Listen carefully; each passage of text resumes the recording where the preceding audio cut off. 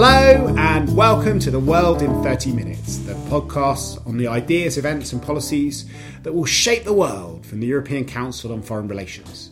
My name is Mark Leonard and this week we are going to be talking about Brexit seen from the outside. It's now over 2 months since the British people decided to vote on that fateful June day of the 23rd to leave the European Union, 82 days to be precise. And we have been through quite a lot of domestic political turmoil in the UK and have also started to see how others are thinking about the future of the European Union and of the world after Brexit. Most recently, the leaders of the G20 met, and Theresa May found herself very much in the hot seat as the Japanese government published a long note on their views of what Brexit should happen. But speaking to European leaders who were at the G20, they also felt that the whole of the EU was partly in the spotlight and that the rest of the world were not looking at Europe as a kind of strong and stable place. And the next big thing that's going to happen is a summit in Bratislava where the EU 27, without the UK, are going to search for common ground and talk about how they're going to launch the next phase of European integration. Donald Tusk, the president of the European Council, wrote to the heads of state and government in advance of Bratislava. And his letter begins by saying, "We're meeting in Bratislava at a particularly historic moment." So to help us make sense of all of these trends, we have three amazing experts. First up is Angela Stanzer, who is a policy fellow from ECFR's Asia and China programme. And she has just written a special issue of China analysis called China and Brexit, What's in it for us? Also down the line is the second author of this China analysis brief, the director of the Asia and China programme, François Goodmont, who's joining us from Paris. And finally, we have Susie Dennison, the head of ECFR's European Power programme, who will help us understand what's going to happen in Bratislava. But before we go to Bratislava, let's go to Beijing. Angela, why don't you tell us how Brexit looks from China? Thank you, Mark. So from China, what I got from the media were very different voices, although overall, of course, most of the observers in China tried to figure out exactly what the title of this China Analysis edition is, what is in it for us. The first reactions, I think there was a mix between people being as surprised as in Europe and the rest of the world. But there were also a few voices in China who said they were not surprised at all, saying that the UK actually was never seen as a true member of the European Union, as it never joined Schengen or the Eurozone. And one author even said he thought it was just a matter of time for something like this to happen. On the impact of the Brexit, the voices were very, very bleak. Most of them thought the EU itself is going to be weak from now on without UK as a member. But they thought that the UK is even going to be weaker than the European Union. And some of the authors, the Chinese authors, even thought that the UK is bound to break apart even more, given that Scotland might call for a referendum, and also in Northern Ireland. The more balanced voices also actually warned China to pay attention to what is happening in Europe, given that the economy in Europe might slow down or there will be any kind of negative impact on trade and economy in Europe. So they called on China to pay attention to that and to actually intensify relations and the dialogue with the UK, both the UK, but also the European Union, in order to be able to react and adjust its own Euro policies according to the changes in Europe. Some other Chinese authors thought this is a great opportunity for China because of a weaker Europe and UK. China will have a better standing in bargaining future agreements with both the European Union and the UK. They saw it as a chance. One Chinese author even thought this might be a chance for China to push the EU towards lifting the arms embargo that the EU had imposed since 1989 on China.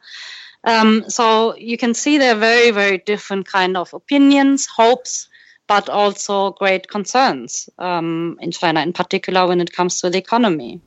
So one of the most fascinating bits of your paper actually was when you talk about Feng Zhongping, who's one of the leading experts on Europe in China at the China Institute for Contemporary International Relations, which is aligned with the State Security Ministry. And in it, he says that the geopolitical map of Europe is going to be rewritten with a great power game that takes place between Russia and the United States and Europe somewhere in between.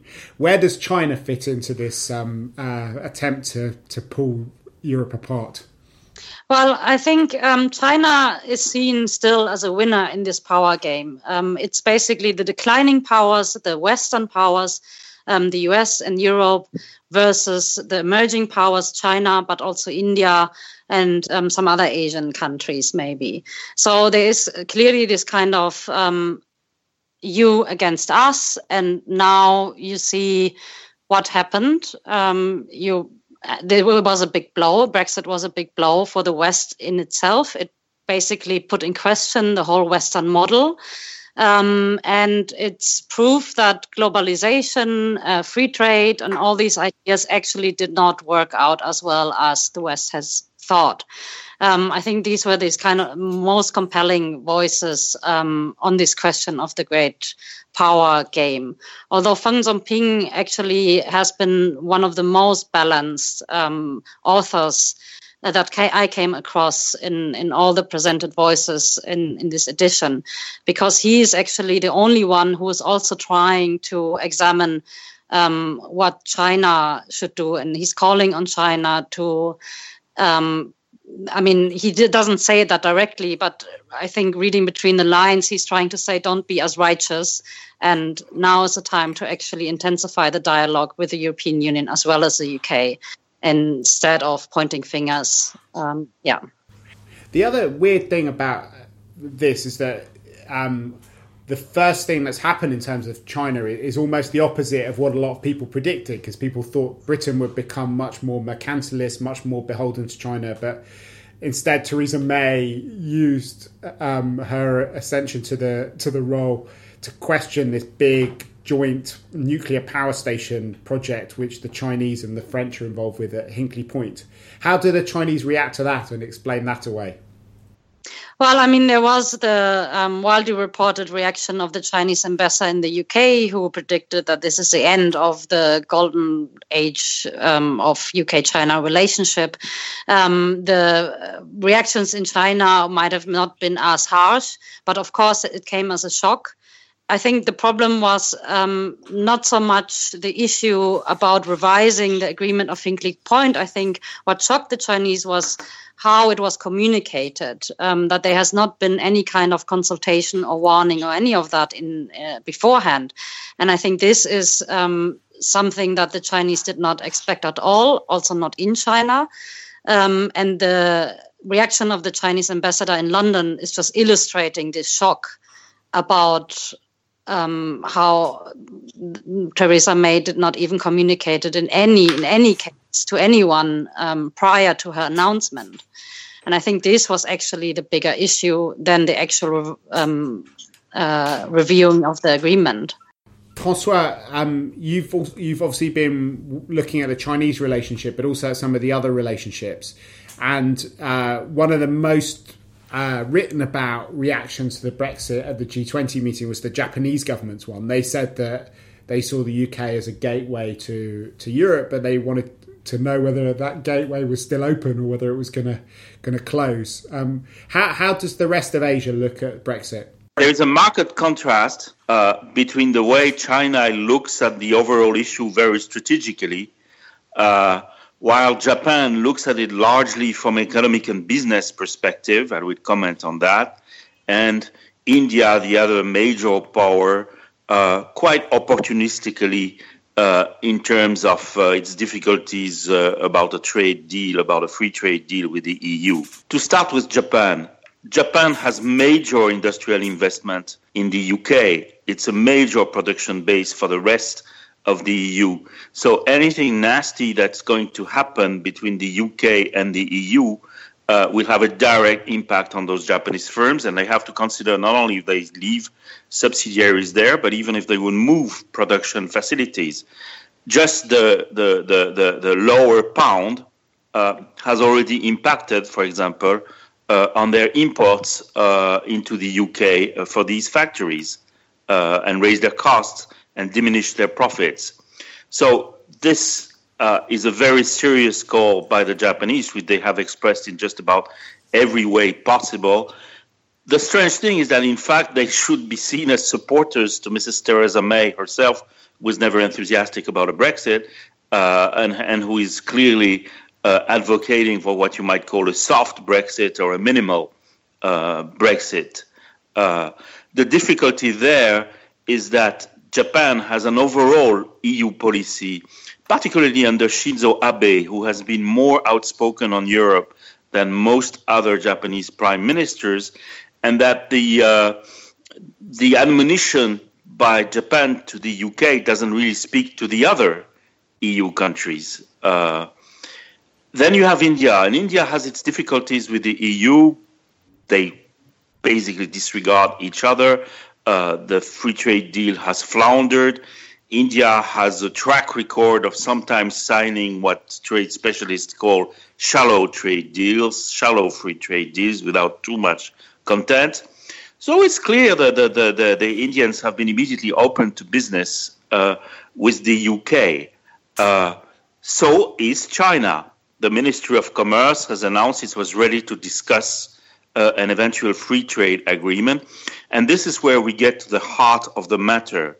There is a coming storm between China and the EU because of the end of the WTO transition period with the anti-dumping that was supposed to become normalized, that where China was supposed to become similar to other countries in December 2016. This is unlikely to happen given what the Commission has come out with and given public support for continuing anti-dumping. China right now is unusually mum about this when it should be angry and demonstrating. But there is a big likelihood that it is going to use its usual divide and rule tactics and to be probably the most striking potential partner for the UK.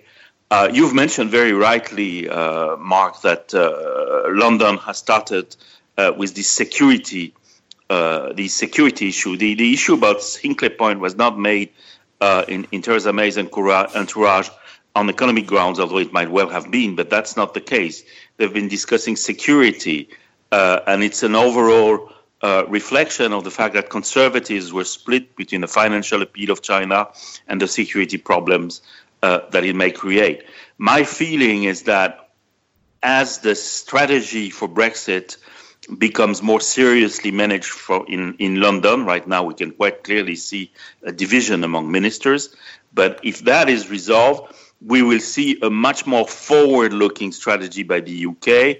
And you haven't mentioned yet Mr. Donald Tusk's letter before the Bratislava summit, but I draw your attention to a paragraph of that letter where he says the EU should move on its trade deals with the rest of the world very quickly. And he says, I mean months, not years. And the reality with that sentence is that Donald Tusk has clearly taken into consideration the risk that the UK might actually outfox the EU, move faster towards partners. This is not a surefire proposition. The UK is not the most impressive trade partner in the history of modern economies today. The EU is much larger, but the EU is so disorganized that the UK, with a unity of command, which is not yet fully there, might just get the advantage. So that creates a natural bridge to the other topic which we want to talk through, which is Bratislava. People have been talking about it for weeks. Symbolically important in two ways. First of all, that it's not in Brussels. So the idea is that the European Union is trying to reconnect with its national capitals. And secondly, that Britain will not be there.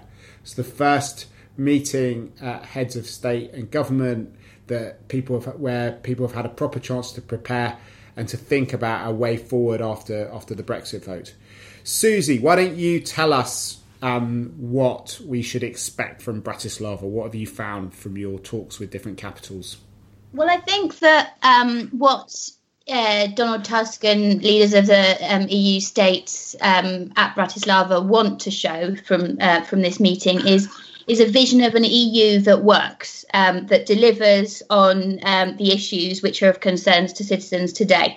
Brexit itself is expressly not on the agenda, but it will obviously diffuse. It will obviously be evident in all of the items that are. As EU leaders start to move to looking at how they work post UK. We've heard a lot over the summer about German, French and Italian cooperation as a new item. But these working practices, what Brexit actually means, that's not the subject of the discussion. What the EU leaders want to deliver on are the questions of security, border control and terrorism.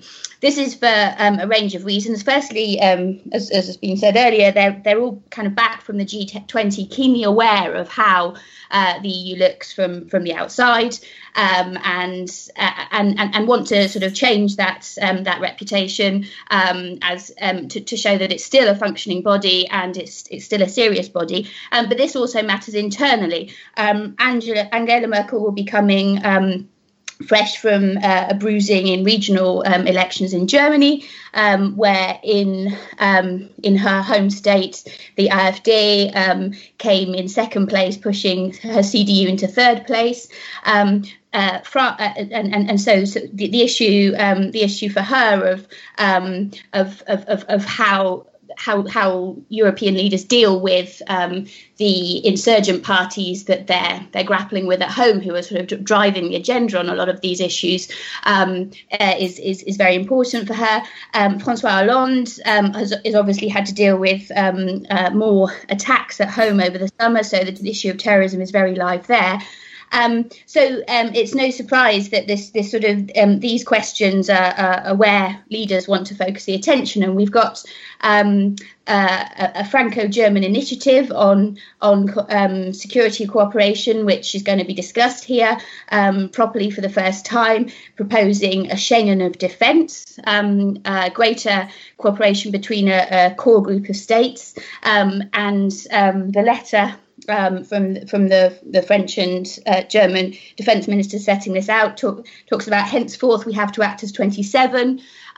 There's very much a sense in the preparations for this meeting that this is about the EU moving on from Brexit. This is about what it's going to look like going forward, and I think the idea is to develop new concrete propositions. And maybe just to say that back in Brussels, we've just had this week the hearings for the new UK Commissioner, Julian King, who will be the commissioner on security and counter-terrorism if confirmed. And those he had his committee hearing in Parliament yesterday, and that actually went very well. I think partly because he was convincing on the security dossier, which I think shows that in Brussels too there is this sense that we need to move forward now. The UK might still be sort of bogged down in this quagmire of what Brexit means, how it will work. but other capitals are sort of moving on from that, and that disconnect, I think, will matter in terms of the implications for the deal that the UK can get, and perhaps makes the kind of the hard Brexit option more likely, because the UK is not perhaps sufficiently live to the fact that other states are moving on. But yeah, I think that Bratislava is all about after Brexit, and it remains to be seen whether or not it can show something concrete. This is an informal meeting and so on, but certainly that's where the ambition is. So it'd be interesting to hear from you, sitting in Paris, Francois, and Angela sitting in Berlin, how you think that Bratislava is being seen from those different places. But it is very interesting going into it, how on the one hand, there has obviously been a desire to step back from really controversial issues by the EU institutions. So people are not taking the EU institutions, the Commission's decided not to take action against Spain and Portugal for not meeting their fiscal obligations. There has obviously been a decision to not talk too much about refugees and the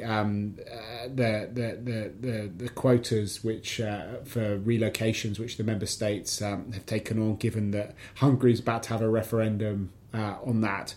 But at the same time, some leaders have not been standing away from more kind of divisive rhetoric. Matteo Renzi apparently told reporters after a meeting of the anti-austerity southern leaders, now we are many, we can be a nuisance. There was a meeting of the Visegrad countries, particularly highly reported panel discussion between Viktor Orban and Kaczynski, who talked about launching a cultural counter-revolution to seize power back from Brussels, including with a new treaty, which kind of helps to reinforce that. Apparently, Alexis Tsipras said that the EU now needs to decide if we're a European Union or a German Union. Angela, what do people in Berlin think? Is it a European Union or a German Union? How much do they feel that it's going to be possible to get something positive out of this, or is simply not having a massive row going to be seen as a triumph? Well, I think foremost, most Germans do not want a German union. Ironically, this is, I think, one of the issues or big topics that Merkel is also going to try to achieve in Bratislava, to try to form some sort of unity with others, and not actually, it has been even widely reported in China that it's now the time for Germany to step up and to really take the lead, and now there's nothing in the way anymore for Germany to become the hegemon, and so on and so forth. But Germans don't want that. First of all, I think we are realistic enough to know that we cannot really fill the shoes that the UK has left or is going to leave now, especially when it comes to security and also the UK's role in the Security Council, which gave it a very global voice. Germany as such cannot fully replace the UK and also cannot make Europe German or form Europe behind Germany or something like this. I think there is going to be a lot of effort to try to come together with Hollande, but also probably with other leaders in the European member states, and to agree on, even if it's small steps, but find kind of a common unified agreement with other Europeans in order to avoid a German union. Francois, how do you see things? Well, from Paris, first of all, we're completely into campaign politics for the presidential election next spring. I mean, the race is on. And this sort of obsesses the media. If you took an opinion poll, I think not one person in 1,000 would be aware that there is a Bratislava summit coming. I'm sorry to say that important things such as global trade strategy for the EU and attitudes toward the UK, which again I think is the real decider decisive point for the next 2 years on whether the EU keeps the initiative or not. That is really not present. There is rather a pro-EU or anti-EU debate on just about every topic you could find. Positive points from the EU, for example, the fact that Frontex has actually been a little more effective over the past few months regarding the refugee issue are not really discussed. Calais is discussed, of course, every day. So we are in a very, very special mood. On the relationship with Germany and the issue for German union, I would say that the important development of the past few weeks is that Hollande and his government, given the electoral politics that they are in, have essentially decided to do away with budgetary austerity in several areas. They are clearly planning for a budget that will have a deficit that's higher than anything they committed to, and doing it in part because it's an election year and hoping that Germany and the EU will not say too much about it, in part perhaps because Spain and Italy got away with some of the same reasoning.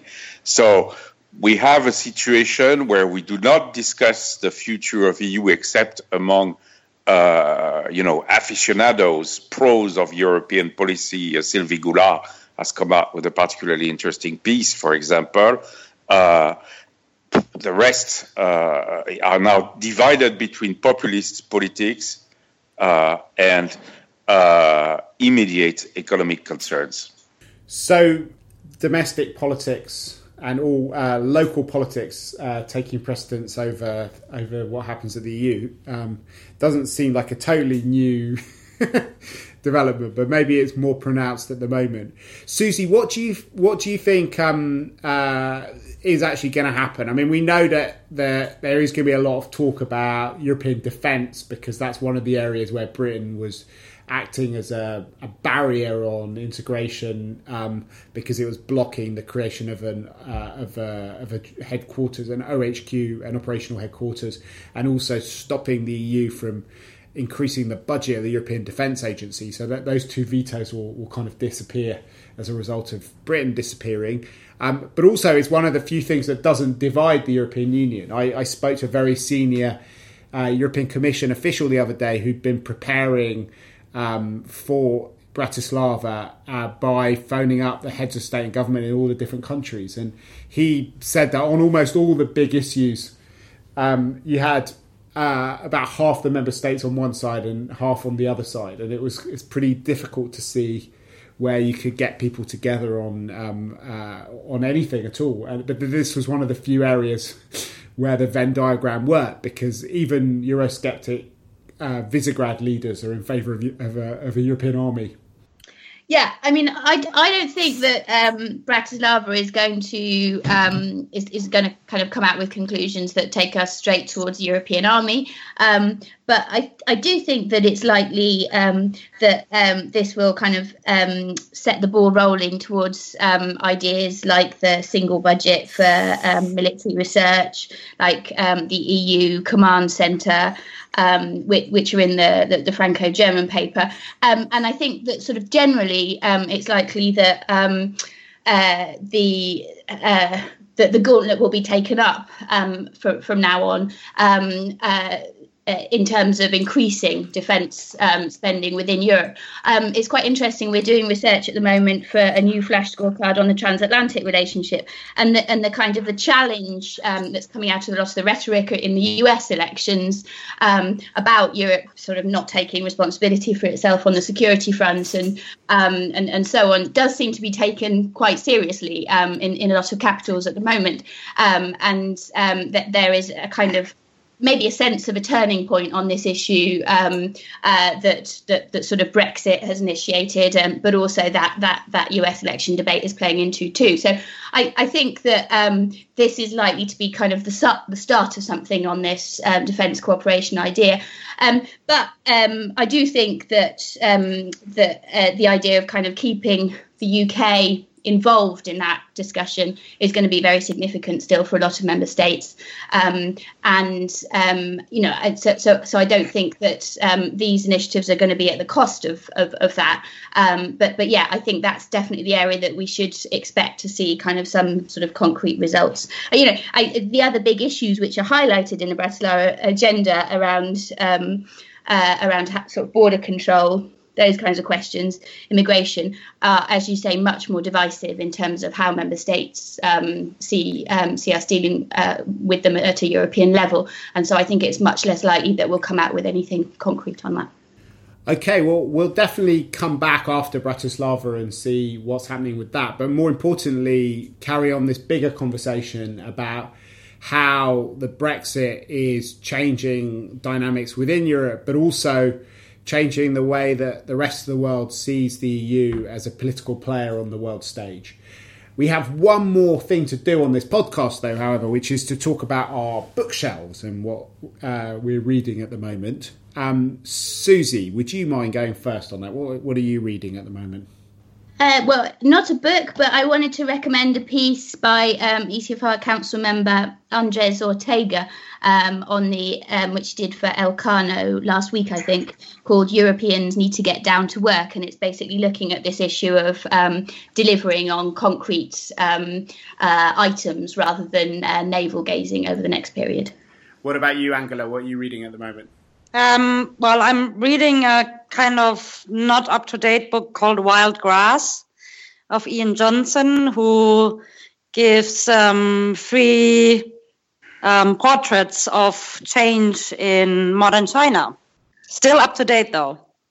Great. And what about you, Francois? What would you recommend? Well, it's a different tack. I mentioned Sylvie Goulart, so I will mention her again, because I've been reading the book that, in fact, appeared before the Brexit referendum on the EU and the UK. It's in French, by the way.